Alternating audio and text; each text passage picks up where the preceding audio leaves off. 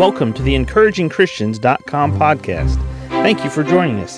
Get ready for today's encouraging truth from God's Word. Genesis 45, verses 5, 6, and 7.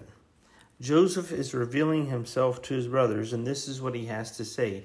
After they sold him into slavery, he was in Egypt, he was in a prison, and then he became second ruler over all the land. Now therefore be not grieved nor angry with yourselves that ye sold me hither, for God did send me before you to preserve life.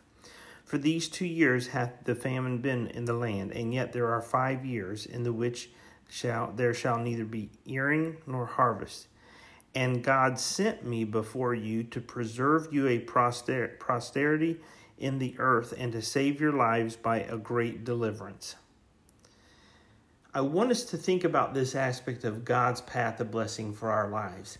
God has a path of blessing laid out and designed for you. God has a path of blessing for my life laid out and designed just for me. God has a path of blessing for each of my 4 children, for all 5 of my grandchildren that have been born already, and the one still yet to be born, should Jesus tarry. With this being the case, when God puts you and I on a path of blessing, the path of blessing many times starts with a blessing to us, and it may not even feel like a blessing to us. It may not seem like a blessing to us, but it might be a blessing for us in disguise.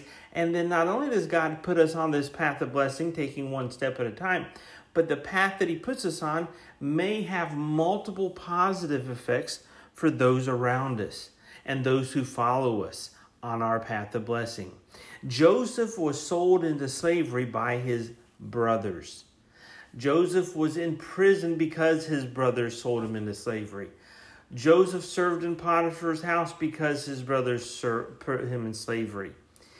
Joseph then became second in command over Egypt because his brothers sold him into slavery. See, that path of blessing, while it seemed like it was an awful path, that part where he was sold into slavery by his brothers, God had that part of his path there for a reason, because not only was Joseph going to be blessed in a big supernatural way, as a Hebrew being the second in command over all of Egypt, but he was going to be part of the blessing from God for many generations.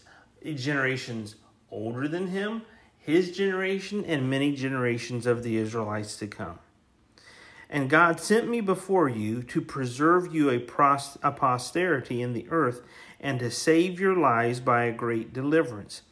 See, God's path of blessing, while that blessing at the time might be in disguise and it might not seem very significant, God could bless you or I on the path that he has for us in such a supernatural way that it is a great deliverance. It is a great blessing to others.